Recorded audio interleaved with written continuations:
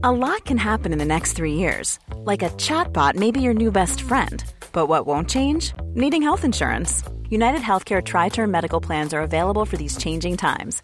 Underwritten by Golden Rule Insurance Company, they offer budget-friendly, flexible coverage for people who are in between jobs or missed open enrollment. The plans last nearly 3 years in some states, with access to a nationwide network of doctors and hospitals. So for whatever tomorrow brings, United Healthcare Tri-Term Medical Plans may be for you. Learn more at uh1.com. Many of us have those stubborn pounds that seem impossible to lose, no matter how good we eat or how hard we work out. My solution is PlushCare. PlushCare is a leading telehealth provider with doctors who are there for you day and night to partner with you in your weight loss journey. They can prescribe FDA-approved weight loss medications like Wegovy and Zepbound for those who qualify. Plus, they accept most insurance plans. To get started, visit plushcare.com/weightloss. That's plushcare.com/weightloss. Hey, it's Matea, reminding you that this show cannot be made without you. If you've been thinking about becoming a Canadaland supporter, we're having a pretty great sale right now. You'll get premium ad-free feeds of all Canadaland shows, discounts on merch from our store, and exclusive bonus episodes, like a behind-the-scenes tour of the federal budget lockup, more of Boris Johnson's trip to Canada, and of course, more of us yapping about what's hot in politics right now. We want to make it as easy as possible for you to become a Canadaland supporter. So from now until the end of May, we have a special offer for our listeners. Sign up now for just $2 a month for the next 6 months. Just go to canadaland.com/join or click the link in your show notes to become a supporter today. So before we get into the show, I want to tell you about a special offer Canadaland has for you. For $3, we'll give you 3 months worth of ad-free content from across the Canadaland network. That's just $1 a month instead of the usual $9 a month. Now, we only do one sale a year, and we've never done one like this. We've asked listeners why they choose to support us or not to support us, and what we've discovered is that for a lot of listeners, it's not that they don't value Canadaland shows, it's not that they don't want to support independent journalism, it's that they've never paid for podcasts before. It's just a new thing that people have never done. But for Canadaland, listener support is crucial. So that's why we're offering this special deal to try to make it as easy as possible for you to take that leap and try something you may have never done before. For this deal, that's $1 a month for 3 months, you'll get our very best subscription package. Premium feeds for every show we release and every show we have released. You can absolutely cancel this and you'll still have given us a little tip. So thank you for that. Keep listening to the free feed, no problem. Canceling is as easy as signing up. But we're confident that once you've become a supporter, you'll like the experience and you'll like the bonus content and you'll know how it feels to fuel independent media in Canada. We want to prove to you that we're worth sticking with and supporting for a long, long time. This is new, it's an experiment, and Canadaland won't be offering it for too long. So head to canadaland.com/join to take advantage of this limited time offer. Thanks so much. Now on to the show. Hey, it's Fatma Sayed, and this is The Backbench, a podcast about Canadian politics that's celebrating its first birthday this week. Seriously, how has the time flown? We launched our very first episode on May 4th, 2021, covered an election, got to the top of the charts for a bit, went weekly, and all because we really, really, really wanted to have better, in-depth, complicated, fun political conversations with our very smart and hilarious friends across the country. So let's have another one of those. Today is a landmark day because we will be fulfilling our obligations under the Emergencies Act to commence this public inquiry. The government is launching a mandatory inquiry into the use of the Emergency Act during the Freedom Convoy. What does that mean? And there are shakeups at the top ranks of the Canadian military at the same time as a scathing 100-page report on racism and bigotry from the Canadian Armed Forces was released. The defense team needs their fresh and innovative ideas to build a solid foundation for the military of tomorrow. Racism exists. Discrimination exists. We'll make sense of that. I should note we're recording this on Friday since Monday is Eid and your girl will be eating in the daytime for the first time in a month. So if anything happens with that Rolling Thunder motorcycle rally in Ottawa this weekend, you'll have to wait to hear about it from us.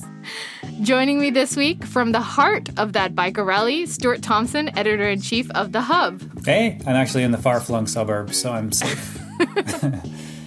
From Montreal, Emily Nicolas, columnist at the Gazette, Le Devoir, and CBC, and Canadaland's French language correspondent who was on the Backbench's very first show ever. Wow, that's a long introduction. Thank you, Fatima. And also from Ottawa, celebrating a triumphant return to freelancing and making a debut appearance on the Backbench, the Paul Wells. Hey, am I getting paid? Let's get into it.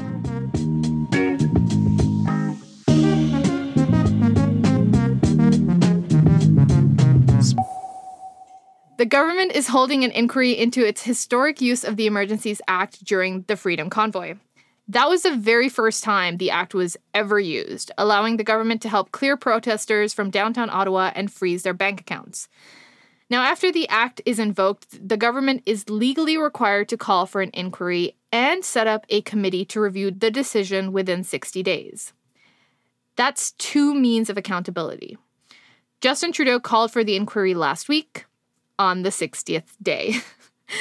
Paul Rouleau, a judge on the Ontario Court of Appeal, will be the inquiry's commissioner. His job is to, and I'm quoting now, look into the circumstances that led to the Emergencies Act being invoked and make recommendations to prevent these events from happening again. So he has the big task of scrutinizing everything about the situation, the impact on the economy, the funding of the convoy, the police response, and what the government did. Now, already the inquiry is drama-filled. Ministers have invoked cabinet confidentiality at the committee hearing. They're arguing the information around the decision is privileged and can't be made public. Now, Paul, I want to start with a Politics for Dummies question here. What are government inquiries for, and have they ever done something good for us? Yeah, all the time. There's various venues, including something called the Inquiries Act, which allow governments to name specialists in a subject matter, like a scientific question, or known and eminent impartial figures like a judge, and give them a task. Find out why this happened. There was a riot in Halifax at the end of the Second World War when the fleets came into port and the war was over and there was a lot to celebrate, and a few people died and there was massive property damage. So the government of the day appointed a commission of inquiry, a one-man commission of inquiry, to find out why things had gone so horribly wrong. And when Igor Gouzenko defected from the Soviet Union at the end of the Second World War, there was a commission of inquiry into how the hell was there a nest of spies in downtown Ottawa. And that commission actually met in secret. It wasn't announced until it was nearly done its investigation. And there's been a million since then. They're actually pretty good at getting to the bottom of complicated stories. They have often subpoena power, so they can force testimony. They have time and budgets to really concentrate on something. They're a tool that governments are reluctant to use because you're never sure what answers they're going to come up with. But sometimes they're either required by law, as in this case, or the Pandora's box that you open by answering the questions is better than the Pandora's box you've got by refusing to look into these questions.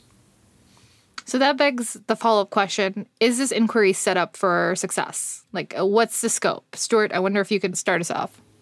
Well, if you read the Order in Council, it does seem like Justin Trudeau is really excited to find out who had Nazi flags on Parliament Hill when the protest was here. But as Paul has already written, that's probably not that big of a deal. I mean, this can go in whatever direction it goes. And probably the bigger impediment on it is the time. I think it's the end of February that we're looking at here. So that's tough. It's tough to do a real investigation in that time. And then, one thing that I have been thinking about is, what would it look like for me to be surprised by this, or for me to have my opinion changed on this? And I think that, as a matter of political judgment that Canadians will be making on this, I think we pretty much know what we need to know. If you think that it was an overstep to do this, you're probably not going to change your mind. I think probably what the bulk of Canadians felt like was there was a big problem. The government did this, and then it went away. I think there were a lot of other factors in that, but I think that's fundamentally where most people are going to come down.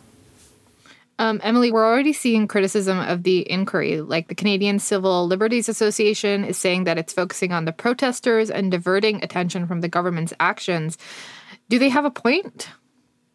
I think as a citizen, they have a point. Obviously, the government is going to try to set up the inquiry in a way that doesn't necessarily look at them and look at what other players were up to. I also think that one part that's missing from our conversation on the use of the Emergency Measures Act is the piece about the police. That's the big part that led to, the narrative around that act being invoked, being necessary, is how people were flabbergasted at the way Ottawa Police specifically, and then other police services, OPP also, were reacting to the protests. And so if we're not going to look into this piece and only look at, individual protesters or, the government itself, but we're taking the police out of the conversation, I'm also not sure, how much we're going to find out from this inquiry, the way it's set up right now. Yeah, I mean, Paul, based on sort of the description you gave us at the start, this is a massive scope that this inquiry has to go through. There are so many elements to the Freedom Convoy that the government had a hand in, or was monitoring and acted upon, or didn't act upon. So what are the outcomes that we might see from an investigation like this one? Well, the scope may be a problem. Judge Rouleau has a reporting deadline of February of next year. And a lawyer that I spoke to this week says it's hard to imagine that he's going to meet that deadline. You can ask for an extension, and then the government can decide whether to give one. Because it's reasonable to think that Justice Rouleau would need to talk to the Mayor of Ottawa, half the federal cabinet, a good chunk of the Ontario cabinet, chiefs of police from several jurisdictions, advocates for some of the activists, and so on and so on. So, I mean, the scale of the mandate is such that it'll be interesting to see whether he can get it done in a year. However he goes about his work, there will certainly be people who say he's spending way too much time trying to essentially try the truckers in the court of public opinion. And there will certainly be people who say, why is he being so mean to the government? All they were trying to do was defend Ottawa. I mean, so off the top of my head, those are two sets of likely problems. Honestly, it sounds like a dumpster fire just waiting. It does. It just sounds like there's no good ending to this inquiry. There is a committee going on right now that I take a special interest in, into the astonishing mass murder in Nova Scotia in the spring of 2020. And I unfortunately haven't been able to follow it closely, but the reporters I trust who are following it describe it every day basically as a dumpster fire. It's a very, very problematic commission. And this thing's going to get 20 times the coverage that one is getting. Mm-hmm. When I think about the Emergencies Act and how it was used, it seems to me like a massive overstep, except when I kind of put myself back in that place where we were all just kind of walking around stunned. Like the police didn't seem to know what to do. Our police chief was, crying out for help. He eventually resigned.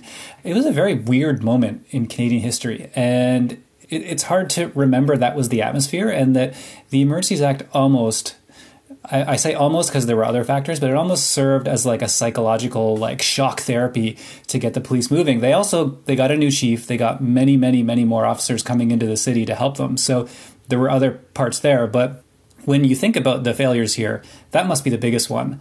And probably the more interesting report that we're going to get on this is the city auditor in Ottawa looking into the actions of the Ottawa police and what was actually going on there, and what was causing that kind of paralysis. So I think we may have dueling dumpster fires here.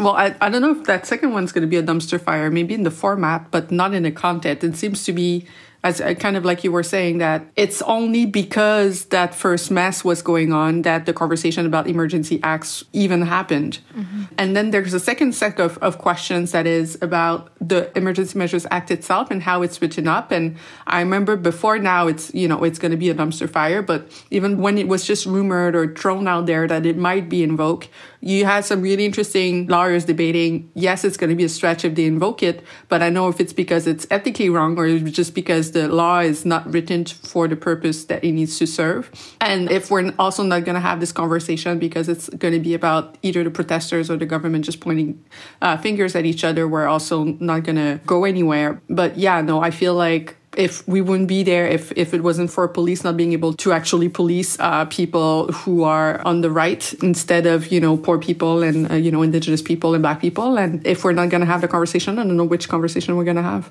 my understanding is the inquiry and the special committee are both accountability mechanisms that are, codified in the legislation about this last resort mechanism that the government has available to them.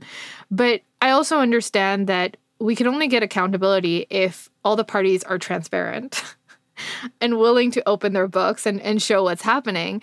And also if the powers to be that are running the investigation are going to be hard in the questions they ask, right? And in their findings. So I guess, what will accountability look like here? Like, are we expecting people to get fired or just to learn the truth? Well, Peter slowly fired himself. He resigned. Yes. That was the first person. I don't know who else could lose their position on this, but I think, yeah. Even an imperfect inquiry is sometimes better than no inquiry. The Gomery inquiry, which I thought was essentially an attempt by one faction in the Liberal Party to embarrass another faction, and it turned out to embarrass them all. And it did systematically reveal patterns of criminal behavior in the Liberal Party of Canada that led to massive reform, even though there were obvious attempts to stonewall its work. I don't think Gomery found out everything that was happening at the time, but it found out more than would have happened, or would have been found out. And similarly, this is a different mechanism, but when the ethics commissioner looked into the SNC-Lavalin mess, I think 9 people that he wanted to talk to were not permitted to talk to him because of claims of cabinet confidentiality that he disputed. Mm-hmm.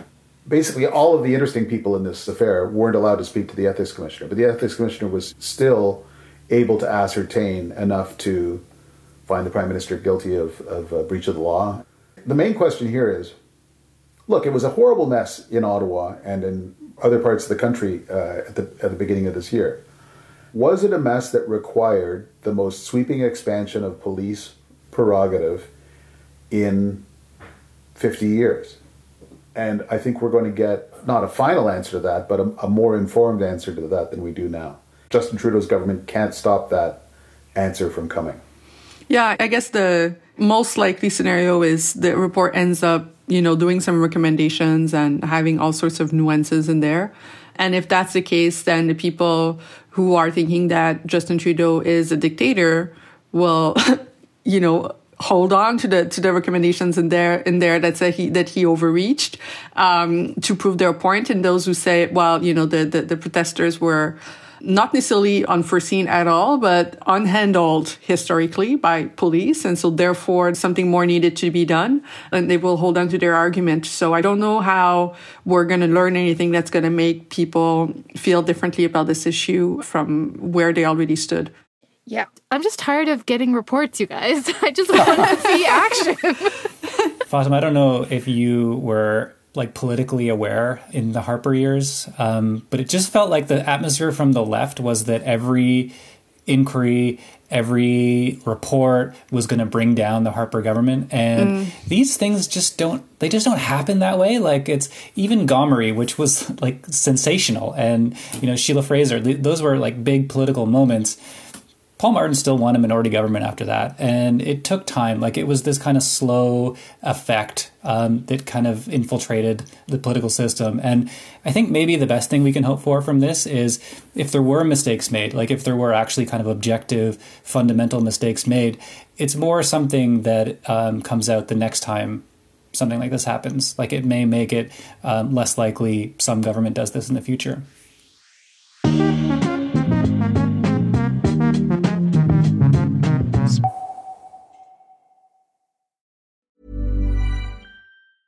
When you're ready to pop the question, the last thing you want to do is second-guess the ring. At BlueNile.com, you can design a one-of-a-kind ring with the ease and convenience of shopping online. Choose your diamond and setting. When you find the one, you'll get it delivered right to your door. Go to BlueNile.com and use promo code LISTEN to get $50 off your purchase of $500 or more. That's code LISTEN at BlueNile.com for $50 off your purchase. BlueNile.com, code LISTEN. Madam Speaker, I have a point of order. What is your point of order, Stuart? I don't know if anyone is following this whole Ron DeSantis versus Disney scandal in the U.S. It's pretty great. If you're not, I highly recommend getting into that. But we had kind of our own version of that, the steam whistle versus Pierre Poilievre scandal. which is like the CanCon version. It's not as good, it's not as interesting, but it's like got an element of that. So Steam Whistle was hosting an event by Pierre Poilievre, and then 7 or 8 people on Twitter got mad about that. So Steam Whistle panicked, and they started handing out flyers to reporters saying, hey, we don't agree with Pierre Poilievre, we're just hosting him here. And it sort of became this little mini scandal in the Conservative leadership race. This is like corporations jumping into politics in a way that they never used to. I don't think that they're very good at it. I think it comes off hokey, but also they're not really good at fighting in the political arena, which is filled with bad faith and things they're not used to in these board meetings. So something to keep an eye on. I think it's really fun. It's maybe something we could talk about for a whole segment someday. Not a point of order, but corporations vote too, Stuart. Let them speak their mind. Yeah, they are people too. Madam Speaker, I have a point of order. What is your point of order, Emily?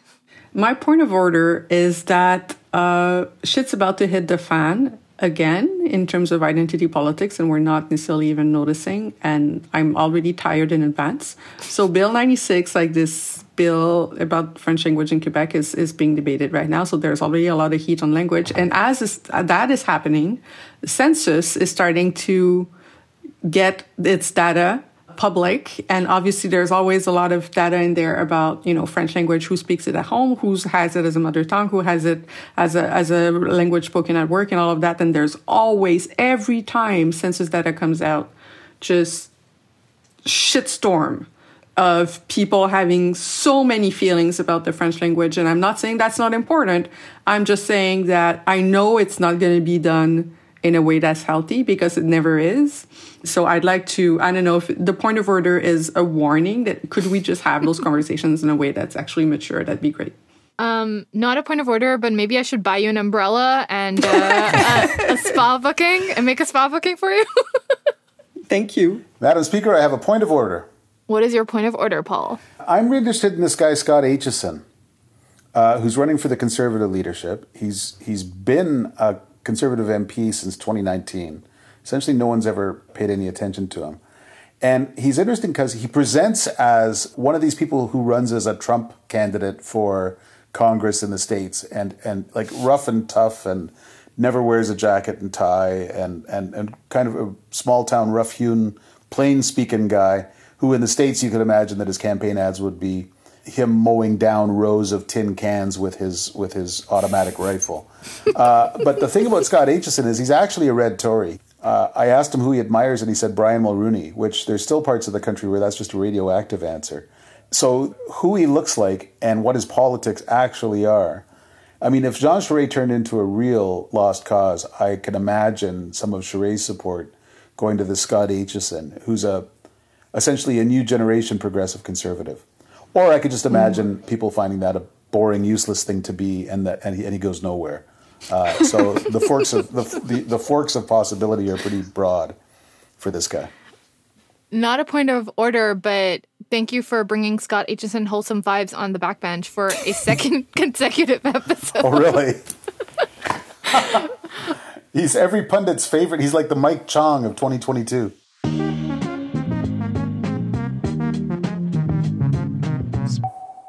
So I can't believe it, but on our very first episode of The Backbench, we talked about the military because shit was happening in the military. And here we are again on our 1-year birthday, still talking about the military because there's still shit happening in the military. So there's been a shakeup in the upper ranks. You'll remember that there was a stream of allegations of sexual misconduct against senior members of the military. Several of them were removed, investigated, or forced to retire. Now they've announced new commanders of the Air Force, Army, and Navy. And they seem to be making a statement by appointing Lieutenant General Jocelyn Paul as commander of the Canadian Army. He's a member of the Huron-Wendat First Nation and will be the first Indigenous person in this role. Just days after that announcement, Defense Minister Anita Anand released a report about racism and bigotry in the Canadian Armed Forces from the Advisory Panel on Systemic Racism and Discrimination. This report does not hold back. It says, quote, racism in Canada is not a glitch in the system, it is the system. And that, quote, recruitment, retention, and career progression are seriously hampered by systemic discrimination. The report offers 13 recommendations, including an overhaul of military policing, embracing trans soldiers, and rooting out violent extremists within the forces. The report says 258 recommendations have been made over the past 20 years, but that many of these recommendations were poorly implemented, shelved, or discarded. That's a quote. And here's an interesting line. If a recommendation is not to be pursued, the reasons for this should be endorsed by the Minister of National Defense. Should be, not must be. So, Emily, let's start there. What did you make of this report and the recommendations in it? Well, first of all, I find it really interesting that we're having a conversation about racism in the military as if it was breaking news. I know why that's the case. But I just want to say, as somebody who grew up like not too far from a military base where, I mean, it's just been no secret, the relationship between, you know, some people in the far right and some people hanging out in the military base. I'm talking about the Valcartier base in Quebec City, something that's been going on for years. Obviously, not everybody in the military is involved with that, but those connections have been something that people have been talking about for a really long time. And I guess my first reaction is about time. Mm-hmm. Now, my second reaction is that whenever there's an issue with something that involves an ism, the Liberal governments and just this administration's way to answer the issues by appointing people from that group in leadership position. So it led a couple months ago to just having a panel of women answering to issues of sexism in the military and violence against women in the military. And then it's like the women who are apologizing on behalf of the military, right? So now you're appointing an Indigenous person to this role. And I guess my question is that going to be the same thing that's going to be happening again? They're going to be appointing people of color to actually be in the super uncomfortable role when they're speaking on behalf of the military, apologizing most probably in the future to people of color who've been harmed by the military in the past. But it's just an optical thing where, of course, you cannot be against people being promoted. That's not what I'm saying. What I'm saying is that if the answer is going to be mostly on optics like that, it's just also recreating this kind of super awkward, from a political communication standpoint, story where they're just gonna make the person that's actually the victim be the person who just holds the blame and has to clean up the mess. And it's really not a new dynamic. And I have feelings about that. So do I. I guess my big question, and Paul, I'm sorry to give you the impossible question, but is this an institution that can be fixed? We've been talking about the problems plaguing the military for years. I think it can, and I hope it can. I have spent a fair bit of time with soldiers over the years. I went 3 trips to Afghanistan. I spent a week on a frigate in the Arctic Ocean covering Canadian Navy sovereignty exercises. I don't come from a military background. It would never have occurred to me to be in the armed forces.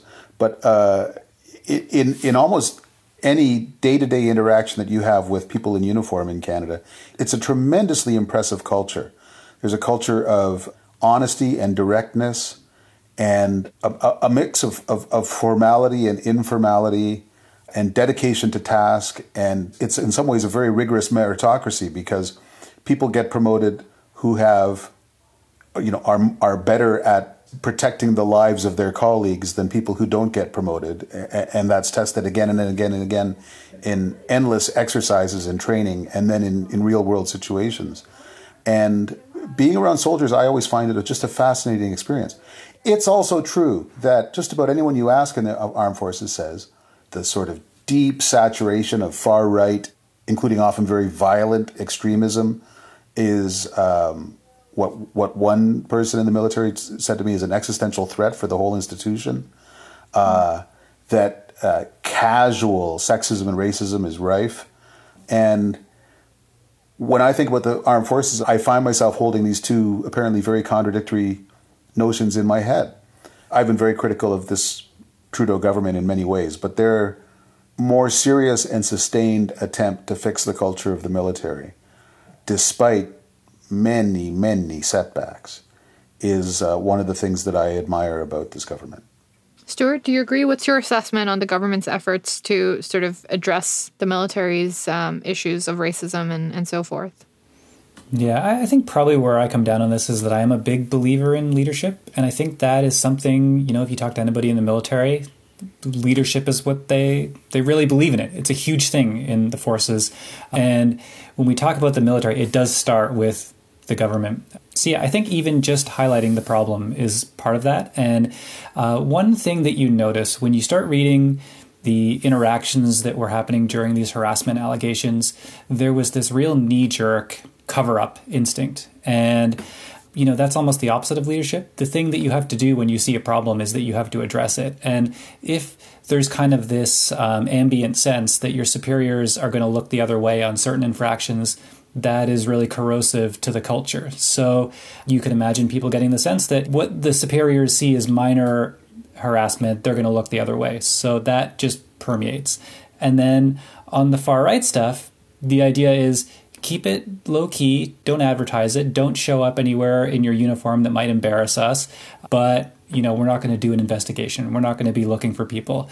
I think that really is the key, is if you have leaders who are sort of setting a standard, things start to change. And one thing is clear, we have not had leaders in the military that can do that. Maybe we've had a few here and there, but there hasn't been a culture of leadership. And, I've heard the phrase toxic masculinity thrown around a lot with this. And I think that's a really interesting way to look at it, which is if you look at the way people on the left talk about this is almost the fundamental difference between people on the left and people on the right, is that there's this idea about human nature. They're just different ideas. One is that our human nature is, malleable. We can change it for the better. And if you're on the right, you kind of think we're fallen. We have problems with our human nature, and society's job is to sort of restrain that.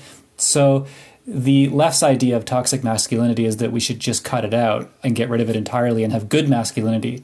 The right's idea is that we have masculinity, full stop. It includes good things and bad things. And our job as a society is to sort of push aside and restrain the bad parts.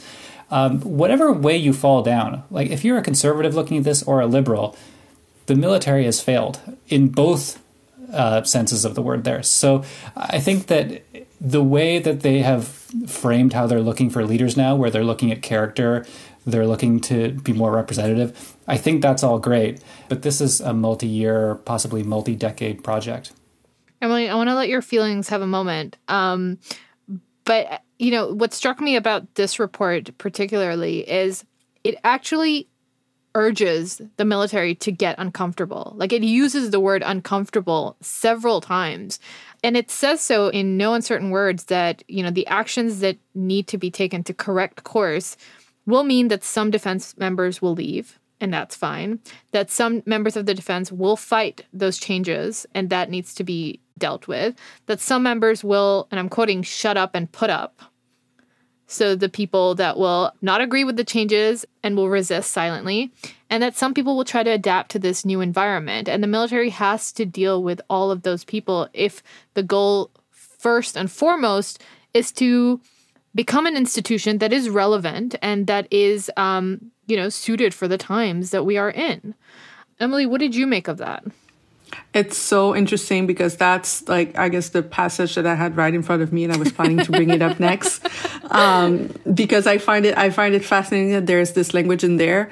And maybe the reason I have so many feelings about this is because I've been there, and it kind of makes me feel it's actually a really good thing that the language in there is so clear, especially about some people will lead, some people will fight the changes, but especially the people who will try to just silently just put up with it and just silently resist. That is most probably the worst part of trying to create any organizational change. When you try to put in those mandatory workshops about EDI, just the people who are, if it's a Zoom call, just going to shut their camera and just ask no question and just wait for their time to end and just have the check that they've done the training. That's the HR nightmare. And there's probably going to be a lot of it.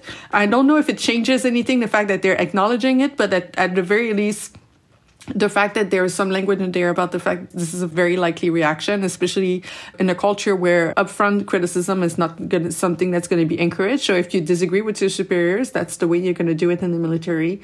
Now that you've said it, I don't know if it solves the issue, but I just find it really interesting that they're putting it in there. And I feel like that's not necessarily even a conversation about the military anymore. Like every report about like, oh, we just found that there's systemic racism in our organization should include some language like that and a plan to deal with like all of those 4 possible groups. People will leave, people will fight, people will just try to cruise over the change, and then people who will actually try to adapt. And trying to find out like what's the proportion of people who fall in one of those 4 groups is a really good methodology, I find, for trying to foster cultural change. The military's been in the news like almost every day lately because of what's happening in Ukraine and because of all the sort of changes that are happening within the institution. One thing I struggle to understand, and Paul, maybe I can get your thoughts on this, is what is a Canadian military? And what do we want that institution to be for Canadians? Well, historically, whenever governments try and grapple with that through formal defense reviews of the kind that this government has announced yet again for the Canadian Forces, what comes out the other end is sort of everything. You need to defend Canadian sovereignty. You need to be able to uphold democratic norms around the world and global security by putting soldiers on the line in places like the NATO frontier and until recently in Ukraine. You need to do search and rescue. You need to do disaster relief. The Canadian Forces come in awfully handy a lot. One recent case was in Ontario and Quebec where long-term care homes were death traps for way too many older Canadians. And it was Canadian Forces soldiers who went into those situations, observed them with outside eyes, reported the scale of the problem, and provided some first steps towards resolving some of these issues. Nobody ever designed the Canadian Forces for that. It turned out the Canadian Forces were critical to shining a light on that serious problem and beginning to fix it. So I get my back up at anyone who would suggest that we don't need an army. I was really proud to be able to point out the role that the Canadian Army played in training up Ukrainian troops to a level where they're just objectively much better at defending Ukraine than the Russians are at attacking it. That work, which began 8 years ago, is more crucial to Canada's effort to help Ukraine than anything that Canada has done since February. But when problems are as rampant and disgusting as a lot of what we're hearing about with regard to treatment of diversity and the role of women in the Canadian Armed Forces, it sort of doesn't matter if they happen to be useful in other ways. You really do have to focus hard and over an extended period of time in making it very clear that as high up the chain of command as you can imagine going, these sorts of behaviors are unacceptable. And you just have to keep saying it until some people begin to take it into their heads. Stuart, final thoughts? I'm going to take a swing at that question you just asked, Paul, because I love it. It's also interesting to ask people in the military that question, because I'm not sure that they know. What is their reason for being? What are we good at? When you go around the world, what is Canada's thing? And one of the reasons I know this is that we were talking about, reaching the NATO targets on defense spending, which is a lot of money. It's just a ton, billions and billions of dollars. And if you go around to people in the military and you say, what would you spend that on? You have all this extra money. What would you get? Like, would it be tanks or ships or whatever? It's kind of hard to get like a straight answer. There's a lot of like, well, we have to reprofile and think long-term implications. And as a reporter, you want someone to say tanks so you can put it in the story. But I was really surprised at how hard it was for them to say, this is what we should do. Like, that could be a confidence problem. It's a culture problem. It's just maybe that we've kind of lost our way in those terms. So I think that's something that maybe we should be considering as a country is, what do we want our military to be? What do we want it to be good at? And, 10, 20, 50 years down the road, what do we expect from them? And how do they treat their own? All of their own and Canadians. And others as well. I'm sorry to say, but first of all, two things. We're being critical now of sexism and racism in the military, but there was never, and I don't think anyone said that here, but I just want to take the time to say there was never a golden age where that was not a problem, right? That's like, a core part of military culture ever since the military existed. So when you think about trying to foster change with that, we need to know that that's an issue that's foundational to military culture, just like a lot of other things are, but this is foundational to military culture. And the second thing I think it's important to flag when we're having those conversations is that as we're having those conversations, we're only thinking about them as people who are part of the military, how they treat each other, but that there's real implication for people in the countries in which the military is sent as well. And there's been a lot of people, if there's sexism and racism in the military, that sexism and that racism it necessarily shows in the way that people interact with locals as well, wherever they go. And I feel like that's probably the part of this conversation that's the most missing, because who goes and asks back in Haiti and in, wherever in Afghanistan, wherever the Canadian Army has been in recent years, if that racism and sexism have actually, impacted the relationship they've built or not built with locals. And if there were any human rights abuse there, if they were within the military with Canadian citizens, how do you think that went down with people who are not citizens, who will not have, access to justice within this country, who have no idea where to begin, don't even necessarily speak the same language? So I think we need to not also invisibilize the people who might have been affected by those issues as well abroad. Okay, I'm all out of questions. Do you guys have anything more you'd like to say? I was going to make a Scott Aitchison joke, but maybe not the right time.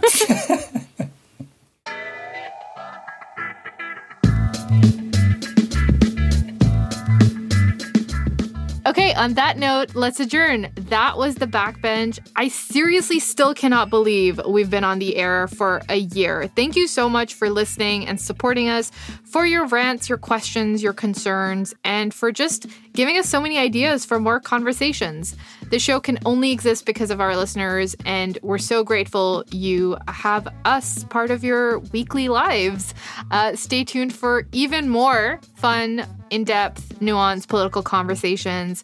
We're so excited for what's in store, and we hope you'll stick around. Thank you all for being part of our very first birthday episode.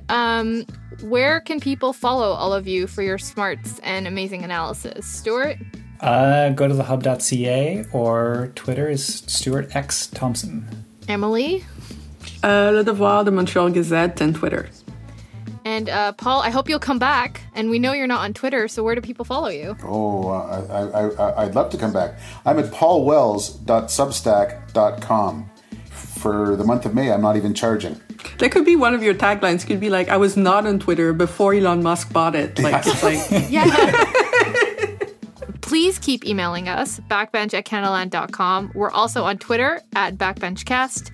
I'm Fatma Sayed, and you can find me on Twitter @FatmaBSayed, and you can find my work on the Narwhal. This episode was produced by Kevin Sexton with additional production by Tristan Capacione. Our managing editor is Kieran Althorn. Theme music is by Nathan Burley. Thanks so much for listening. Please have cake for the Backbench's first birthday and send us pics.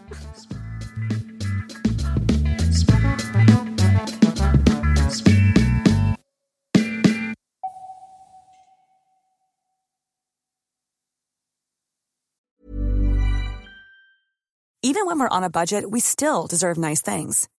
Quince is a place to scoop up stunning high-end goods for 50 to 80% less than similar brands. They have buttery soft cashmere sweaters starting at $50, luxurious Italian leather bags, and so much more. Plus, Quince only works with factories that use safe, ethical, and responsible manufacturing. Get the high-end goods you'll love without the high price tag with Quince. Go to quince.com/style for free shipping and 365-day returns. When you need mealtime inspiration, it's worth shopping Kroger, where you'll find over 30,000 mouth-watering choices that excite your inner foodie. And no matter what tasty choice you make, you'll enjoy our everyday low prices, plus extra ways to save, like digital coupons worth over $600 each week. You can also save up to $1 off per gallon at the pump with fuel points. More savings and more inspiring flavors make shopping Kroger worth it every time. Kroger, fresh for everyone. Fuel restrictions apply.